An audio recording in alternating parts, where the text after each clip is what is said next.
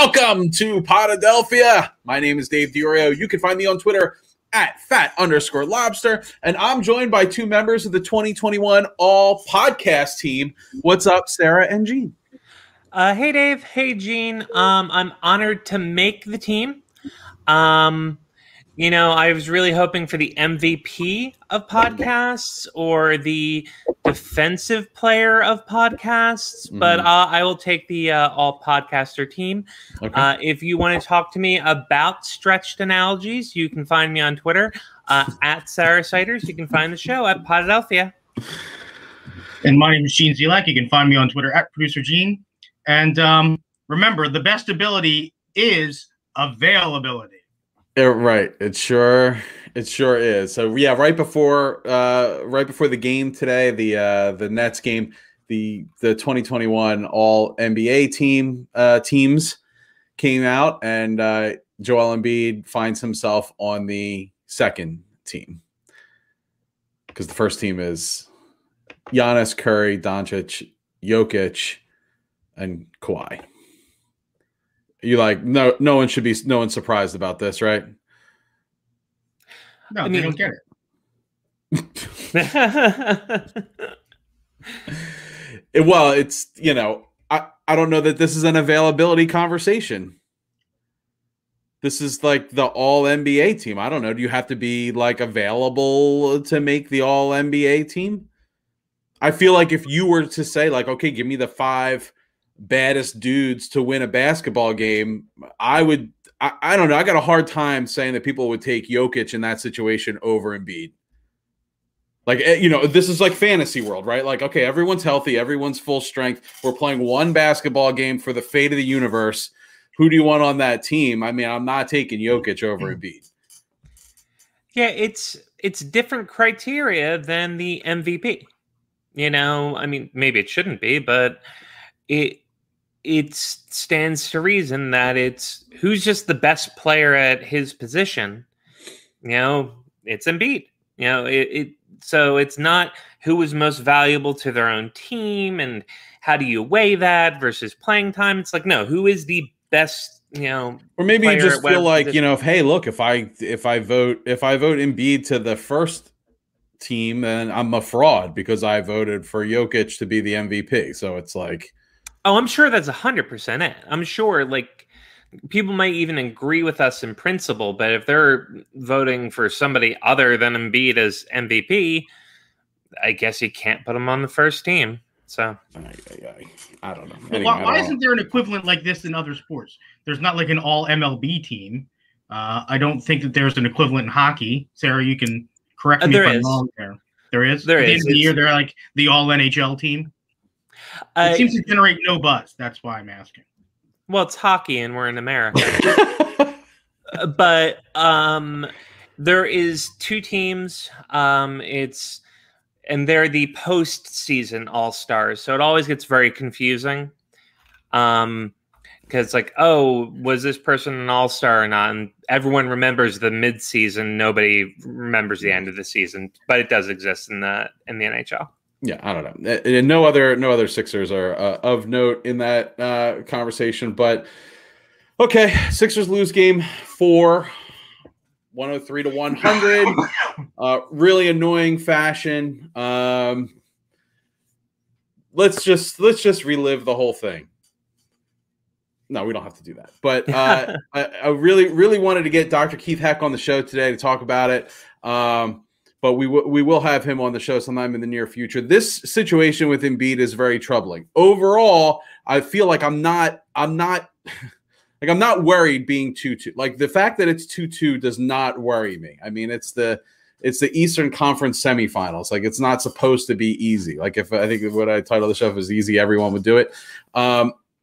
It's not supposed to be easy, and you knew it was going to be a fight. So I'm not worried about it being 2-2. We have home court. All we got to do is win 2 out of 3 with 2 games in Philly. This should be no problem. But it's this Embiid situation that has me I'm not pushing the panic button, but I'm okay, where is that panic button? Because I need to make sure I know where it is in case I need it. Yeah, I'm more inclined to panic. It's just in my nature. But But I again am missing, Dr. Keith tonight because I'm scared for Embiid and what's his health going to be the rest of this year and what's his health going to be the rest of his career. Like this is probably an immoral question, especially one for a doctor, but like if we are worried that things are not going to get better next year with his, body holding up, maybe do we go, hey, Joel, give it all you got this year. Just put it all out on the court. We're not going to need you next year. We're here to win the championship this year. If your knees explode, they explode. But and I'm being facetious, but only a little. Like if this is the best shot the Sixers have to win a championship with him here, is there any guarantee he's going to be more healthy next year? So do you push it? Do you go, hey, just give it your all, and if you screw up your career, well, hey, your career's probably pretty screwed anyway. Here's the thing I don't know, and I would love to get an expert's opinion on this. Is it a wear and tear issue, or is with Embiid, like, is it Embiid like a wear and tear issue with like load management, or are these like lightning in a bottle incidents that happen? So like what I'm saying is like, okay, let's say Embiid played, I don't know, 40 games over the course of the season, and the Sixers were the 6th seed or something like that coming into the playoffs. Would Embiid be like an unstoppable force, totally fresh, like immune from injury, or would these same situations happen regardless of previous, load? Does that make sense? See, I think with Embiid in particular is you have the worry that you can have both types of injuries. He's a 7-foot guy who tries to move like 6 foot, like he's 6'5". He throws his body around like Allen Iverson. It's funny. I don't know if you saw this, but there was somebody on Twitter that I guess made the comment is Joel Embiid, does he lead the Sixers franchise in falls or time on the floor, literally on the ground. And our friend of the show, Jason Blevins, kind of commented like, you're talking about a franchise that had Allen Iverson. So probably not. But I think that the problem with Embiid is you have a guy who plays the way he does at the size that he is. The reason why those things are rare is because it's very hard to get all the way into the physical conditioning you need to be in to play at that size as athletically, as physically as he does without having major catastrophic injury. If you look at the history of these very super athletic, tall guys, they all have these sorts of think about Yao Ming's career. Yao Ming probably would have been one of the most dominant players to ever play the game of basketball, but he would miss whole seasons at a time because he just could not stay healthy. You're putting so much strain on these joints over time, you can cause injury. And because you are so big and gravity forces you to take such hard falls, you can also have these sort of quick strike injuries. It's an impossible situation to manage. You just have to sort of take him for what he is. It's the reason why he didn't go number 1 in the draft. The reason why Joel Embiid didn't go number 1 in the draft was not because people didn't believe that Joel Embiid was talented. It's because they feared his injury issue. He came out of college with an injury issue. So I think that the Sixers try and do everything they can. They try to do the load management to sort of mitigate the wear and tear injuries. I'm sure that they've talked to him about making adjustments in his game to try and mitigate these quick injuries or these more traumatic injuries.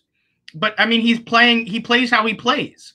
You don't want to completely curb his aggressiveness. You don't want to completely curb the way that he attacks the rim or attacks things on defense. That is why he is the best player on your team. So I think when you sort of build your franchise around a 7-foot center who's athletic, you sort of have to roll the dice and hope that everything lines up, and you can go as far as you can. In this particular injury, I think the thing that we saw on Wednesday or yesterday, Monday, it wasn't so much about like the trauma of the injury being re-aggravated. I think that the nature of the injury is over time, you are in so much pain, and he's been in pain since the injury occurred. Eventually, your body is just not going to be able to have that same lift and spring and things like that you would normally have. I don't think mentally he had any problem. You could see that mentally he knew where he wanted to be on the floor. He was trying to put up the shots that he normally makes. He just physically could not get the same lift on the ball. And that's why he wasn't productive. It wasn't that he couldn't put himself in the same positions, get open, be in position to make the same plays he normally makes. He just didn't have it just wasn't in his knee. And the hope is that with a little time off, sort of the rest gives him a little more strength in it. But well, Gene, you kind of waterbugged like sort of all over my outline here. Like, let's just kind of take it from the top here with talking about the falls. I think there's two types of Embiid falls to me, like I see. Like, so there's the Embiid like bone collapse fall that he does, that I think that he does to preserve himself from injury. It's like, okay, well, instead of taking this fall, I'm just going to like ragdoll it, like Woody just saw like Andy walk in the room, and it's just like whoop. And then there's also the like the god damn that looked like that hurt kind of fall that sometimes he takes, and you can actually like hear the smack through your television set. And what's funny is I don't think he gets hurt on either type of those falls. It seems to me like he always gets up from those falls. It's the land on his feet fall, like just jumping motion, that seems like it's the most damaging to him. So it's almost like I want to see him fall more, because I know he knows how to do this. Like, he knows how to roll. He knows how to yeah, he's like one of those moving vehicle. Remember back in the 90s, there were those commercials that like were about the crash test dummies. Don't be a dummy. He sort of seems like he's one of those crash test dummies where he can really sort of like take sort of a beating when he's thrown around. But I think that he's the Britt Reed. It's like you don't get hurt. The drunk person doesn't get hurt. It's like it's just because it's so relaxed. It's like, it's just okay. Well, just fall apart. But like, it's when he comes down on those joints. That's when there's the issue. But that's like normal basketball stuff that could happen at any time in any game on any play at any moment. Embiid's season could be over. Because those joints are designed with like that's the thing. Those tendons, they just explode. We're going to do an Embiid explosion count tonight. We've mentioned it a few times. But Dave, your point about that's just basketball, well, that's just the life of someone who is Joel's size. It's he's tall, and that helps you in basketball, but he's huge, and the knee joints work the same as any of ours, and there's wear and tear, and once he starts breaking down, and I believe we even said it, we had our resident medical expert on a previous episode way back when talking about how Embiid is playing on borrowed time, for a all-star superstar career, and that's okay. There's only so much he can do about it. That's why I would said the morbid, facetious comment I made to begin with of just keep running him out there is because how much wear and tear is he going to get just living his life? And I'm not talking about like he's going water skiing or playing pickup basketball or doing anything crazy. I'm talking about just getting around and living. You see it in very tall, very large people. You see it in obese people where your body just wears down. And give it to Embiid. He's got the heart of a warrior. He goes out there, he plays hard. Maybe last game he should have stayed out, because I think both you, Gene, and you, Dave, mentioned the lack of lift, and Embiid mentioned that he couldn't jump after the game, and we saw it. How many missed baskets that were layups happened from here's Embiid? his quote. It was a great look. I just didn't have the lift. Thought I got fouled too, but usually I would just go up and try to dunk it, try to get fouled and get an and one. But I just seemed to not be able to, jump for obvious reasons. Yeah, that's not good. That's not jumping is a key part of basketball. Unless he's just going to hang out the line and push over. Unless you're Boban, jumping is important. I wonder, is there, and we're not getting any, we get no information about this stuff from the Sixers, at all. Is there some kind of treatment that he can go through to sort of, all right, two questions. One, this is not something that will get worse. I mean, is it just play through the pain situation and then you'll get fixed after the season's over? Or, can he get a shot, or what is the between game treatment that will so is there any prayer for tomorrow night for us to see a different Embiid? From what I understand, the best treatment for this injury is rest. Just being off of the injury. I think what happens is that the nature of the injury is that it causes a lot of inflammation around the joint. So when you have that swelling, it causes a lot of that pain. So should we just rest him tomorrow night?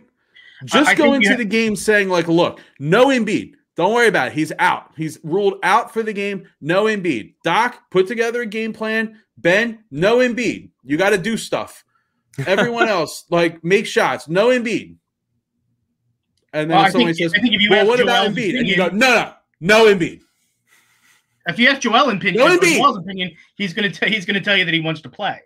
I think the reason why he's been day to day in every game is because they go into warm-ups or as late as they can possibly watch him to see how the knee's reacting. I think that they played him in that game on Monday a lot longer than they wanted to play him. I think that game stayed too close in the second half. And if they had been able to pull away earlier in the game or at some point in the second half, and they could have gotten him out for most of the game, wouldn't have become such a problem. But when you rely on him in certain places to take over, Embiid only plays fourth quarter. How out of control could it be? I mean, I think there's a lot of different scenarios that you can kind of cook up.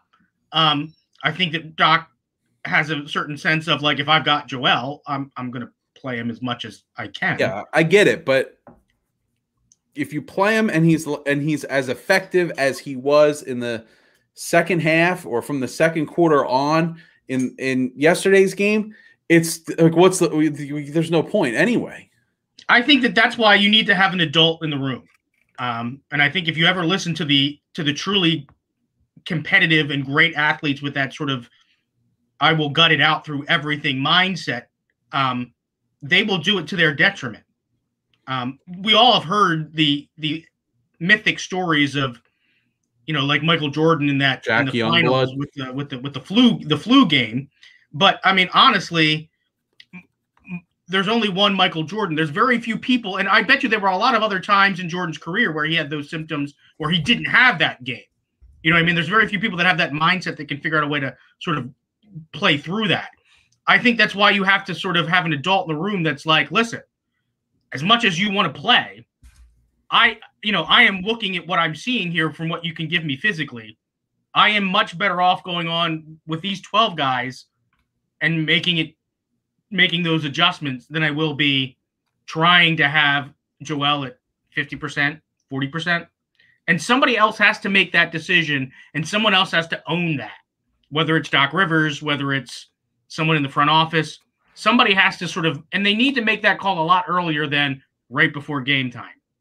In my opinion, I know that they're probably playing a little bit of mental chess with the Atlanta Hawks, but honestly, what I want to see is you have the best, most productive players on the floor to beat the Atlanta Hawks. They have a lot of ways they can beat the Hawks. You've seen Shake Milton be able to take over the game. You've seen Tobias Harris be able to take over the game. Find a way to put the guys that are able to score in the best positions to win the game.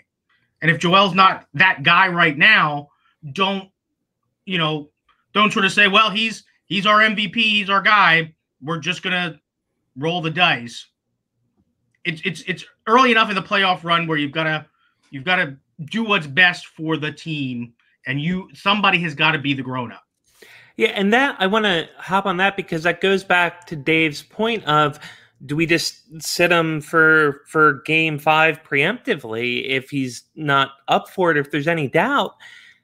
And especially like you said, Gene, rest is probably best, to sound like Daniel Tiger's Neighborhood, in case you want to know how old my kids are.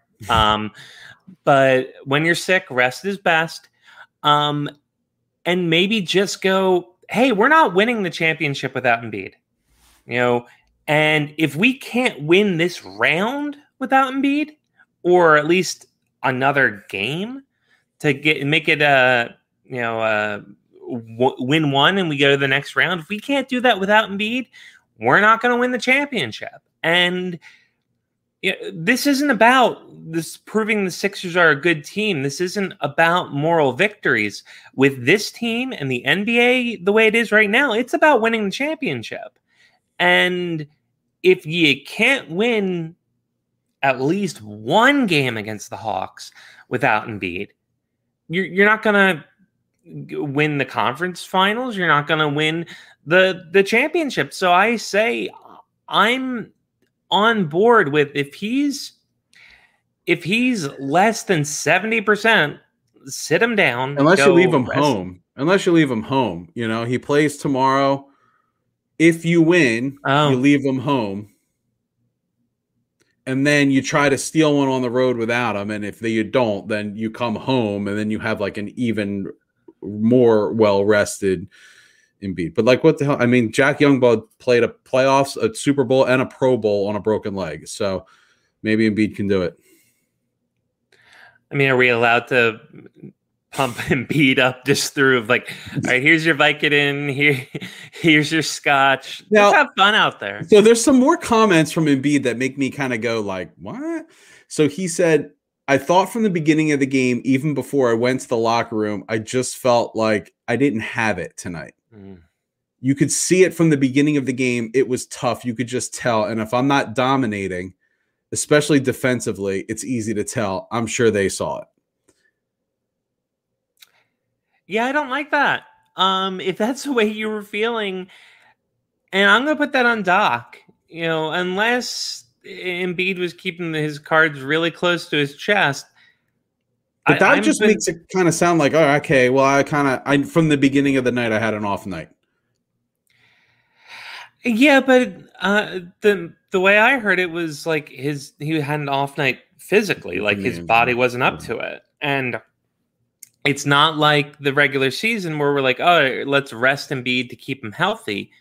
He's already not healthy. He's been not healthy since, game I just think you can interpret that in a way that just says like, look, it wasn't happening for me tonight. I knew it right from the start. It was a bad night. And it just, that's just how it was. It was a bad night. I didn't have it from the beginning. I knew it. They knew it. I mean, that's fair. I mean, there's ebbs and flows in anyone's performance of anything.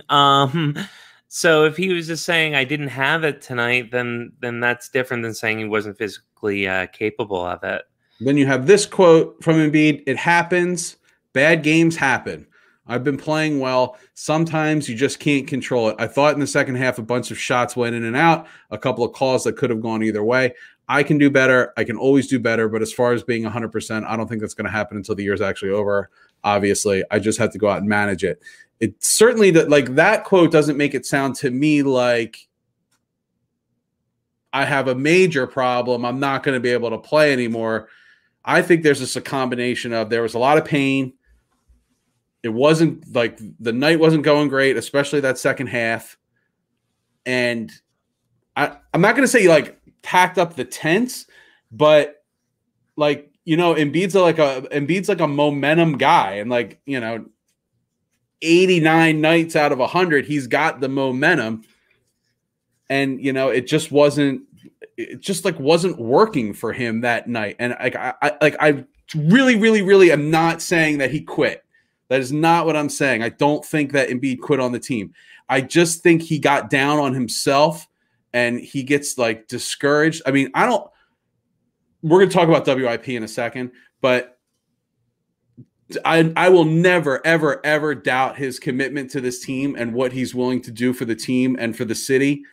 And, you know, obviously the Raptors series showed me that commitment. And I know he's out there in pain with every step. So I would never say that ever about Embiid. But I do think that it was just not his night. And I think that's why I'm optimistic about this series.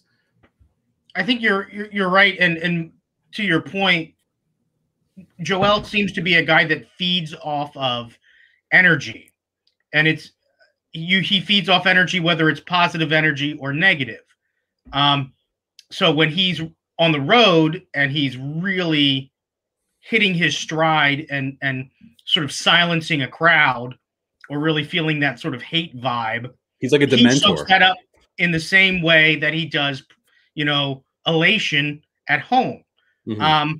We have always had a hard time playing in Atlanta.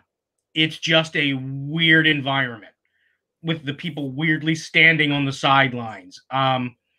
With it, it's sort of an odd combination of like intense fan base versus like they go completely dead silent for large sections of the game. It's a strange place for them to play. You've heard the other players talk about how weird it is to play in the regular season. And it's you know, going back over years, they've had terrible luck playing in that environment. The fact that we stole one game while we down there was huge for us. Well, that's all you heard after game 2 was we did our job. We stole one game. Right. Okay. Well, now we did our job. We stole one game. Now we got to come home and we got to just hold home court and, you know, we're fine. I mean, more so in any other sport, they often say in basketball, you haven't really seen the series start until a team wins on the road. It's interesting that in this series, we've seen both teams win on the road. So I'm looking for the home team to win the rest of this series. I've sort of committed to the fact that this is going to be a 7-game series. That's sort of where my mindset is at. And I just think it's going to be Sixers and 7. I like your game plan here as far as Joel Embiid's concerned. I like playing him tomorrow as much as you can get out of him, resting him, don't travel with him to Atlanta. Literally just leave him on the couch in Philadelphia. Don't even have him as an option. And then have him do something heroic in game 7, honestly. Well, I mean, if I'm a betting man, which I am a betting man, I would say that the Sixers are going to win this in 6. I think we're going to win tomorrow night. I think Embiid's going to have a performance that's going to make you go like, oh, okay, that was an aberration the other night. And then we're going to go to Atlanta and, you know, weather a first quarter storm, and then they'll be packing up the tents by the end of the third quarter.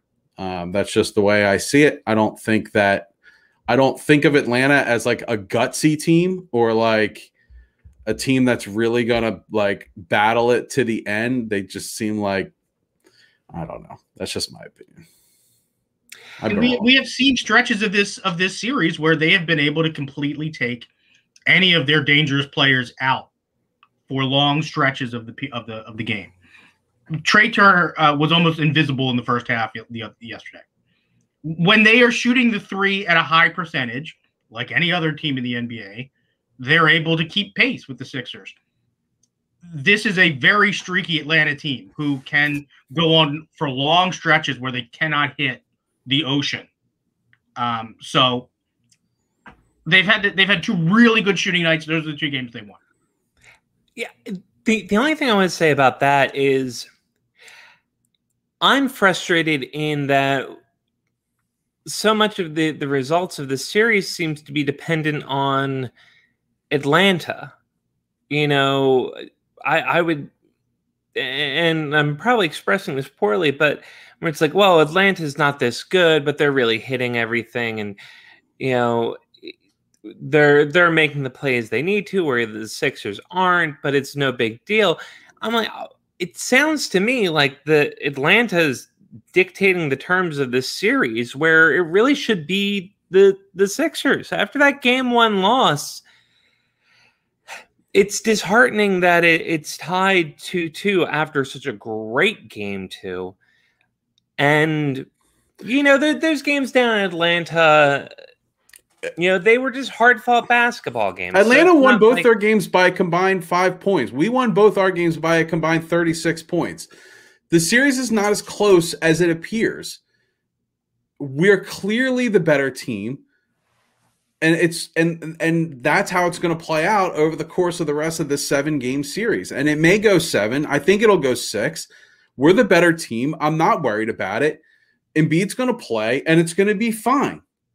So that's it. End of discussion. I'm not talking about this anymore. You guys carry on.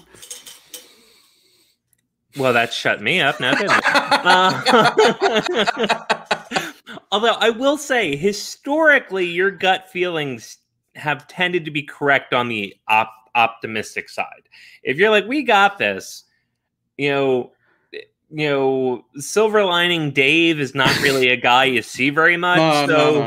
No, if it's like, oh, we got this, I feel comfortable. That's a pretty good indication that the Sixers are the better Most team. notably 2017 Eagles. Oh, yeah, you were on that early.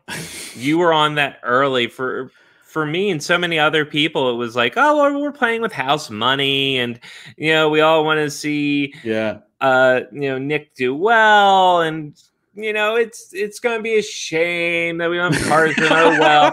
But Dave's like, no, we're winning. We're winning. And like going, I think most notably, it was going up against the Vikings, where I was like, I'm a little concerned. You know, I was excited. By that point, I felt like it felt special. It felt like, this really could happen. But I was like, I don't know. This is going to be the toughest challenge we've had so far. And Dave, you at that time was like, nah, we're gonna destroy him. I'm like, all right, I guess so. And then we did. And then it was the 3 of us at Dave's house with his family, and it was just a blast. Second half on, it was just a party. Well, so I'm hoping that you're right again. This team reminds me a lot of that. The way the path is clear. The East is clear. Look at this. Like, Harden is hobbled. Irvin is out. You know, you don't know what that's going to be. I mean, like, obviously the Bucks, if they come out of that series, are going to be a challenge. But the Sixers have always risen to the Bucks challenge in big games. Like most recently, Christmas. You know, was it last year? Christmas last year? I don't know when it was, but there was a Christmas game where we just absolutely dismantled the Bucks, and it was supposed to be a big game. And then, you know, in the West isn't scary right now. You know, LeBron's out. I think it would have been nice to see a Sixers Nuggets final where Embiid could like really say like, okay, MVP, let's do this. You know, it didn't work out that way, but you know, the Jazz would be a super fun series that I think we would have the edge in. I don't know. I just think it was lined up for them this year. So if Embiid can be Embiid and do what he do, you know, I think it's going to be a fun year. So, all right, I'm back to being optimistic now. I was a little down on myself coming into the show tonight. So I feel better. Thanks. Yeah. Thanks for that. So do we want to get salty and talk about talk radio for a minute? Yeah. Hold on. Because Joel Embiid, keeping it with Embiid, he set up a watch party last night at I believe it's called the Sunday Breakfast Mission homeless shelter for 100 people to have an outdoor viewing party of the playoff game. And you know, this just adds to like who Embiid is, like what, like how grounded he is for someone who is just so like, I don't know, he plays in like another stratosphere sometimes, and you're just like, I don't understand this guy, but he really is like a grounded sort of salt of the earth type person who understands like where he came from and wants to give back. And like, I sent this tweet out. Like, I don't know that we deserve this person, in Philadelphia, but whether we deserve him or not, we have him. And I believe that we can absolutely appreciate him for, everything that he does for the team, for the city, for the people of the city. And then for our scumbag talk radio station to put a poll out this morning that says, do you think Joel Embiid is making his knee injury look worse than it is? Yes or no?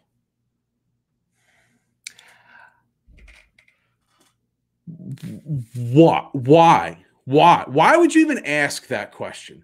Was anyone in 2001 asking if Allen Iverson was making his injuries look worse than they were? It's absurd. It's ridiculous. It's insulting. If I were a player in the city, if someone's asking me after I'm laying it out there night after night, I'm grimacing with pain every step I take on the court, every jump I make, I'm in absolute agony. And I got this blowhard Angelo Cataldi yelling into a microphone every morning, asking if I'm making it look worse than it is. Are you kidding me? I don't even get it. I don't even get it. What?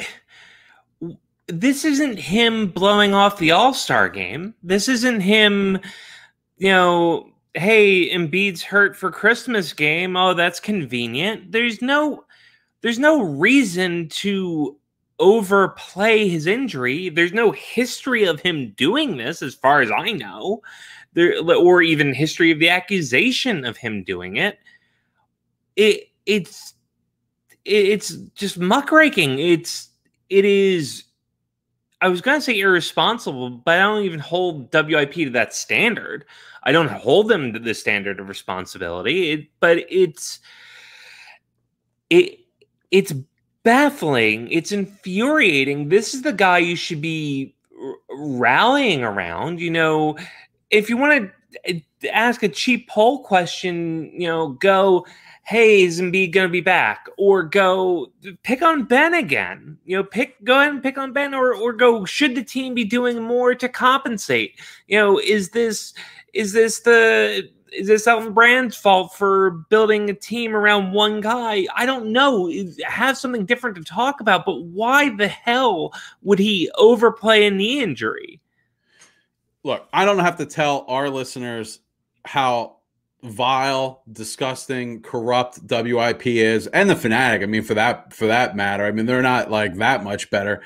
I don't have to tell our listenership this, but if there's anyone out there, who has a parent, a loved one, a friend that they know that may still listen to Sports Talk Radio, reach out to them, help them, show them that there are these things called podcasts. There are websites like The Athletic that have intelligent, thoughtful takes on actual sporting events that can increase your knowledge of sports and increase your enjoyment of sports. And seek out these things. Don't just go to your preset radio stations on your dial to get your sports entertainment. I mean, obviously, the Painted Lines has, a whole cavalcade of shows that will give you thoughtful insights on your local teams. But even outside of that, like, anything is better than supporting this dreck that has dominated this city for decades on end, shouting into a microphone, ruining the reputations of players, turning fan bases against our own players and coaches, to the detriment of the city and their teams. I'm just so tired of it. And it's like part of the reason why, I like doing this show, because, we get to talk and not be ridiculous and have level-headed conversations about things. I don't know. And don't you think Philadelphia deserves better? This is not. I don't want to do rah-rah Philadelphia fans are so great, they're so smart. But one thing we are is passionate. And, find your communities out there. We have a good community here. We have a nice community here. But find your like-minded people, and you'll see that people watch the games. Maybe they don't know all the stats, but they have a sense of what's going on. So we deserve better conversation. We deserve the people who have the platform, who have the podium to elevate the conversation, not the other way around. And if you can't make the conversation interesting, that's on you. If you can't make it compelling to talk about nuance, that's on you. And challenge the fans. That's my greatest aggravation with the Fanatic more than WIP, because the Fanatic had an opportunity to do something different. And we have somebody like Jason Martinez, which I know I mispronounced his last name. I always try to make it Martinez, but it's not. Jason Martinez. Yeah. He is so much more nuanced now that he's not on the Fanatic. Right. And I actually reached out to him once about that and just said, like, I forget how I put it, but he goes, well, I'm not talking to the general fan anymore. I'm going in presupposing there's a certain level of knowledge. But just stop talking to the lowest common denominator and see what happens. Exactly. I always had respect for Jason because, I gave him some hell on Twitter once upon a time because unfortunately I like to do that. But he stood up to it, and we had a back and forth that was respectful, and he said his piece, I said mine, I moved on with my day. But when he left 97.5 and he got fired or laid off or whatever, his level of conversation got elevated. Right. And let's elevate the conversation. Let's not play the lowest common denominator. Like, this isn't a debate on whether sports talk radio in Philadelphia is good or bad, because it is objectively bad. It's like awakening the public to the fact that you have he's not an idiot because he's smart. You have this blowhard from New England making millions of dollars off of the lizard brain of the Philadelphia sports base that is so easy. I don't know. Well, I think maybe the best example of sort of the personality manipulation that's happened to the Philadelphia fan is if you were to take 10 Philadelphia Eagles fans in a room and ask them who the best quarterback in the franchise is, that is not going to get you 10 answers of Donovan McNabb. And if you were to do that, I know, and every one of them would say Cody Ryan was the greatest coach in Eagles history. I objectively have a Randall Cunningham jersey in my closet. He is my childhood hero. But I'm telling you right now, without a doubt in my mind, Donovan McNabb was the best Eagles quarterback in franchise history, period. End of story. And yes, Nick Foles won a Super Bowl. Donovan McNabb's better quarterback, period. But that's the problem, is if you took 10 Eagles fans and you put them in Chickies and Pete's in front of all of the crab fries they could possibly eat, you should get 10 answers without hesitation. Number 5 was the best quarterback in Eagles history. And the one old guy might say Sonny Jurgensen. Okay, fine. But everybody else should say Donovan McNabb. But they're not going to. You're going to get, who's Randall? Who's Nick Foles? No, it was not Nick Foles. Never Nick Foles. That is never the right answer. Yes, he has a statue. It's got Bud Light under it. Okay? Not a real statue. Number 5, always love you for that, Gene. I also have his jersey. Equal time. All right. Let's talk about baseball for a second. So we got some new rules coming in here, and we got a quote from the great Rob Manfred. After an extensive process of repeated warnings without effect, gathering information from current and former players, and others across the sport, 2 months of comprehensive data collection, listening to our fans, and thoughtful deliberation, I have determined that new enforcement of foreign substances is needed to level the playing field.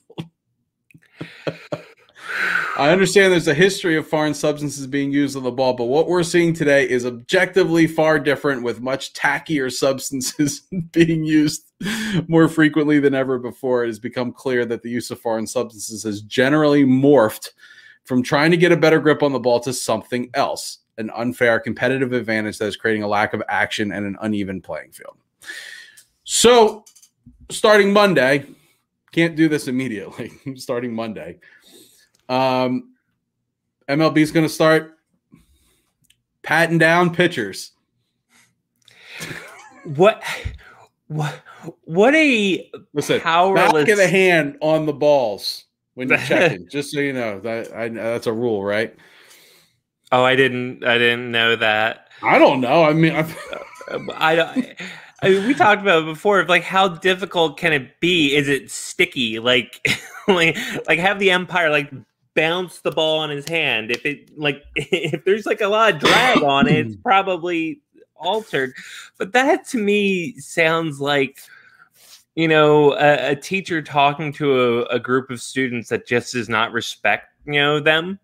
And the teacher's like, all right, I've had enough. We tried this. We tried that. I've asked you nicely to stop vandalizing all the desks. Come Monday, we're going to start suspending people. Seriously, no murder, guys. No murder. We're going to have new rules to enforce the no cheating rule and get all of your cheating out over the weekend. I said in our it's like we're going on a diet on Monday. So damn straight. Eat a cake on Sunday. I want every pitch thrown by a Philadelphia Philly to be like the ball discolored. I want it to look like it was dipped in a vat of spider tack or wherever the hell it's called. It's gonna come out of the hand, yeah. Because why the hell not? It's the purge until Monday, so just go nuts. But it's hilarious. I didn't either see the full statement or didn't read it, but that statement is just thing of beauty. All right, so here's the penalty. All right, so MLB announced today that it has provided guidance to all 30 clubs and to umpires to serve as a uniform standard for consistent application of the rules, blah, blah, blah, blah. Okay. Under the new guidelines, any pitcher who possesses or applies foreign substances in violation of the rules will be ejected from the game and automatically suspended in accordance with the rules and past precedent. Suspensions under Rule 3.01 are 10 games. Starting pitchers will have more than one mandatory check per game, and relievers must be checked at the end of the inning when they enter the game or when they are taken out of the game, whichever comes first. Typically, the inspections will take place between innings or during pitching changes to give the umpires ample time to perform a thorough check without delaying the game. Players will be paid during suspensions for this violation. Repeat offenders will be subject to progressive discipline up to and including termination. I added that. Clubs and club personnel will also be subject to discipline for failure to ensure compliance with these rules. So why does this suddenly strike me as that? What was that horrible MTV show called Room Crashers? You remember that? Where it was Room Raiders, Gene. Room Raiders. Oh, sorry. Yeah. Where the coup de grace was always when they broke out the black light. Yeah. So is that what we're gonna see? Are we gonna see like the, or is it gonna be one of those like airport things where they're gonna have to do like the 360 spin? Like in a lot of these cases, it's gotten so bad. It's gotten so bad that like I watched a video the other day where they just went example after example after example, and it's just, oh my god, like it is so painfully, and it's got the guy digging into his glove, right? Or it's on the forearm. Why? What pitcher needs to do this before throwing a pitch? I like what?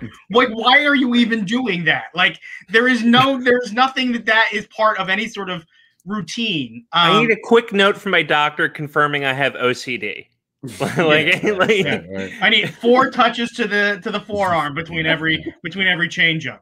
And if they're not just right, I got to do them all over again. It's just absurd. And and the Phillies are not immune to this.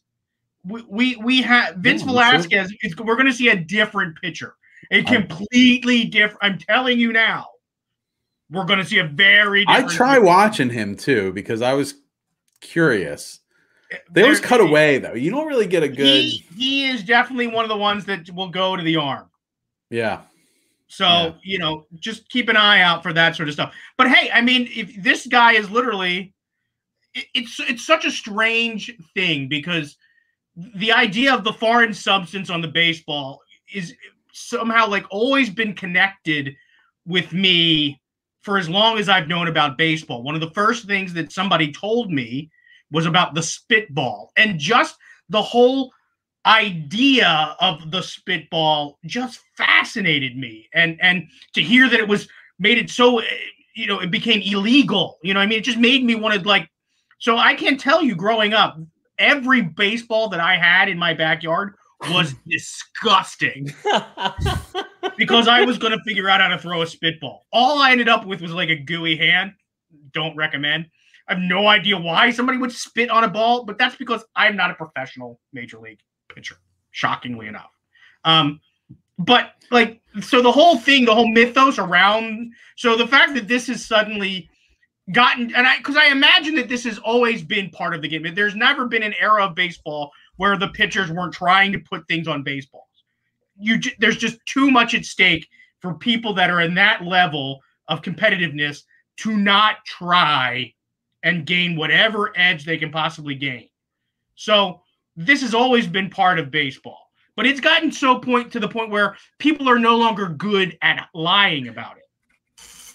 It's just different. We need to get back to good lying in baseball.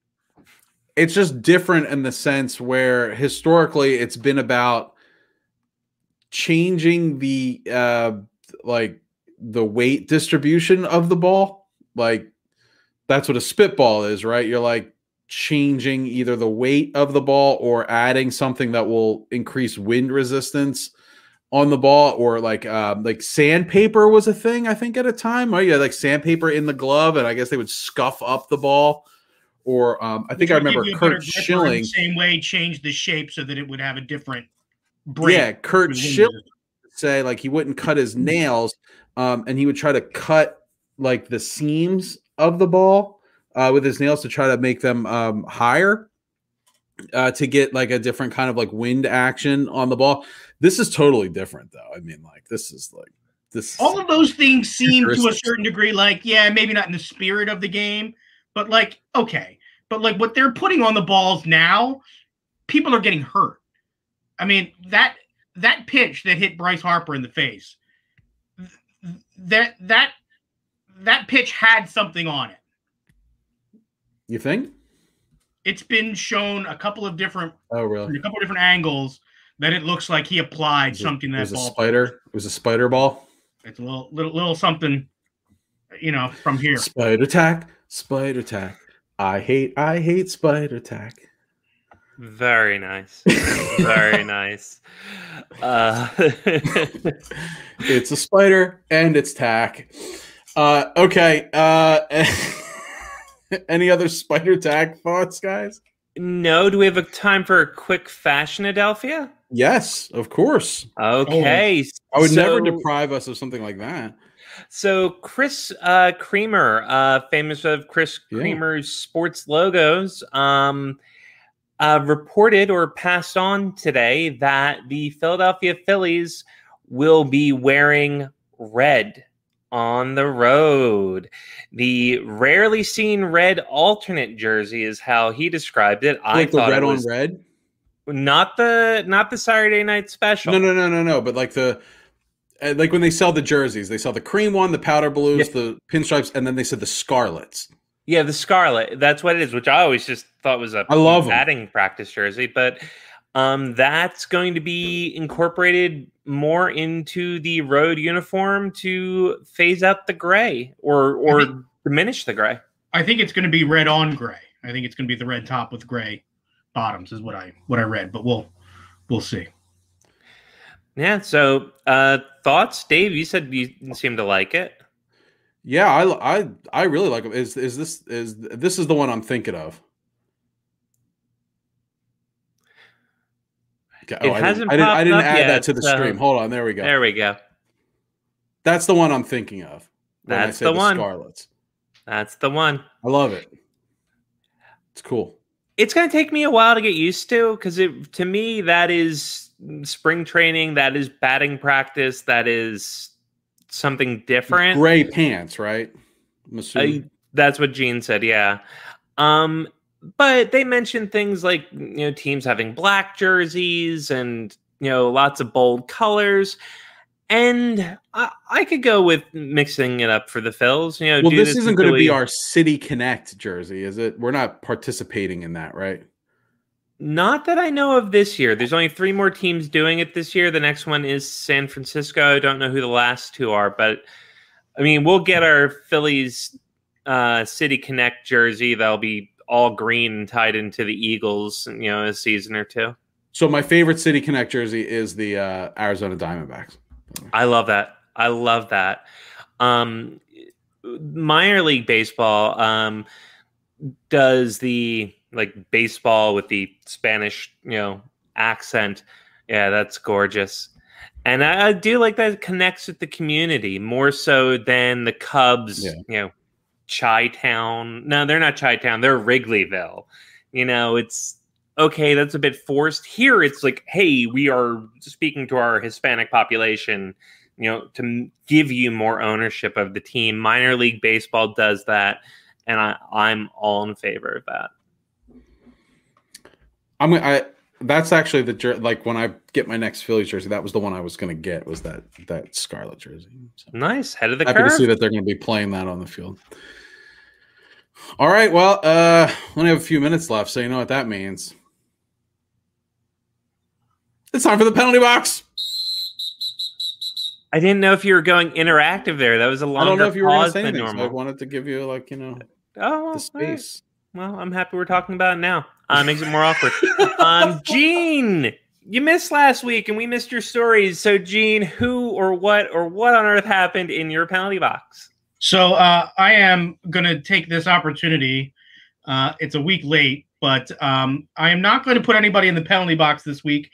But I'm going to send a congratulations, a box of kudos to the Naaman's Little League 8 and 9-year-old team, the champion Cardinals of the Naaman's Little League 8 and 9-year-old league, headed up by 3 fielding position player, my nephew Jacob, who caught for an inning and played a little bit of second base and played a little bit of right field. He went 0 for 1 in the game with a key walk, which allowed the team to come back from an 8-1 deficit in the 3rd inning to win the game in 6 innings. I just want to highlight one other player. They had a player who was probably their best catcher, and he had been pitching in practice, but had not pitched in a game. And they got in a situation where they needed a pitcher in the 4th inning. They were down 3 runs, and they called this kid's number. He came in. I'm glad at the 8 and 9-year-old level they don't call balks, because that inning would have taken a long time. But he did manage to find a little bit of his rhythm, and after loading the bases, he struck out 3 in a row to keep them off the scoreboard. And I have never seen quite as many fired up 8 and 9-year-olds. And as you can see, I still have a little bit of sun because stupidly I did not use any sort of protection in the stands. So Mike Schmidt would not be happy with you. No, but congratulations to my nephew. He was totally psyched. This is his first year playing in a league where the kids pitch, where they keep score, and it's a hell of a lot more fun for his uncle to watch when they keep score. I will tell you that. So I'm looking forward to fall ball in a big way. All right. So when we don't do a penalty, we typically do the first star of the game. So the first star of the game, the Premier Etoile, Jacob and the Naaman's Cardinals and the 7 and 8-year-olds. 7 and 8-year-olds, Naaman's Cardinals. 8 and 9-year-olds, close enough. And really, honestly, a shout out to the Rockies of the Naaman's Little League. They were a heck of a team. So great game all around. There we go. They'll get the second star. Very good. All right, Dave, who is in your... I forgot for the whistle. All right. Dave, who is in your penalty box this evening? Okay, well, I'm also going to do a star. Oh, no. Yeah, okay. yeah. And I'm going to bring it back. I'm bringing it back to WIP. And their egregious poll that they posted today. This person commented on the poll, and I thought it was a beautiful piece of Twitter art. So I wanted to recognize it here. Again, if you need a reminder, the tweet from WIP Morning Show is, do you think Joel Embiid is making his knee injury look worse than it is? Yes or no? Steve Silver at Steve TSRA said, before I unfollow, I implore folks to find a better source for sports information and discussion. Polls like this are only meant to stoke anger and frustration because that's what generates the biggest response. You're being emotionally manipulated, and it doesn't have to be this way. I thought that was like spot on. Encapsulated everything I felt in my heart into one tweet. So for that, I'm making a Steve Silver a star today. All right, Silver Star. Steve Silver Star. You're getting the second star of the evening. I'm not gonna try the French. The second star of the evening. It's like Duem or something. I don't know. I've never said before in my life. For calling out WIP, for asking people to do better. Steve Silver, you're getting the second star of the night. Sarah, who is in your penalty box? I don't even know anymore. Now I feel bad because it was, well, whatever. I'm going with, in my penalty box, it's not going to be a person, it's not going to be a radio station, it's not going to be a niece or a nephew, it's going to be a season. And not only is it a season, it's a whole system of seasons. So, guys, real quick, don't think about what season are we in right now? Summer. Gene, what season are we in right now? Late spring. All right. Well, you're both correct. And the news, the mainstream media will tell you that Gene's answer is correct, that summer doesn't start until June 21st or 20th this year. Equinox. No, the solstice, the summer solstice. Whatever. But that is only for the astronomical seasons. There's a whole other system. It's something I've been advocating for years, only to find out recently that it actually exists. It's the meteorological seasons, which summer began in June. Well, it's still June. It's still going to. But on June 1st, summer begins. Every 3 months. So June, July, August, summer. September, October, November, fall. December, January, February, winter. March, April, May, spring. It's what we all consider it anyway, right? Like that's what we do, but every time we have to, like, I have had conversations with my children. It is 60 degrees and it's like September 15th, and I go, no, it's still summer. Here, grab a light sweater. You're going to be cold.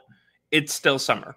The Christmas music is playing. There is snow on the ground. Everything's dead. It's autumn. No, it's not. So abandon what the news media tells you. Abandon astronomical. I really should have had this in front of me. Seasons. Embrace meteorological seasons. So equinoxes and solstices determine your seasons. Go to hell. We're going with our meteorologists. 2 minutes. Whoa, that one was loud. I just kind of go by like, am I hot? Well, you're always hot, so it's like summer until like 3 days in December. Okay. Gotta be astrological, right?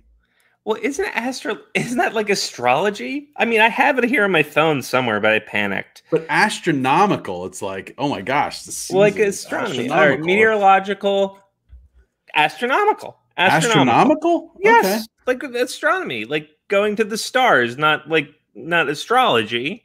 Okay. You know, those are different seasons. When I think of like astronomical, I just think it's like, oh, it's like so big. It's astronomical. Well, I mean, we are talking about seasons here. We're not talking about the seasons the world go around. I mean, it's hard to get bigger. I don't know what I'm talking about.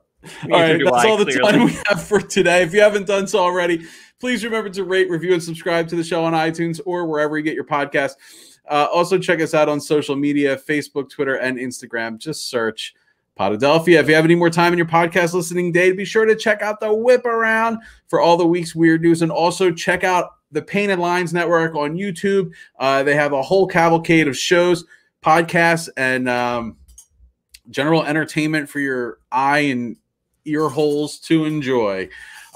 We'll be back next Tuesday talking about what else? Eastern Conference Finals being hosted by the Philadelphia 76ers, and Phillies will be coming off of their West Coast swing, so I'm sure we'll have more baseball talk there as well. Until we meet again, have a great day at work, everybody. We are out of here.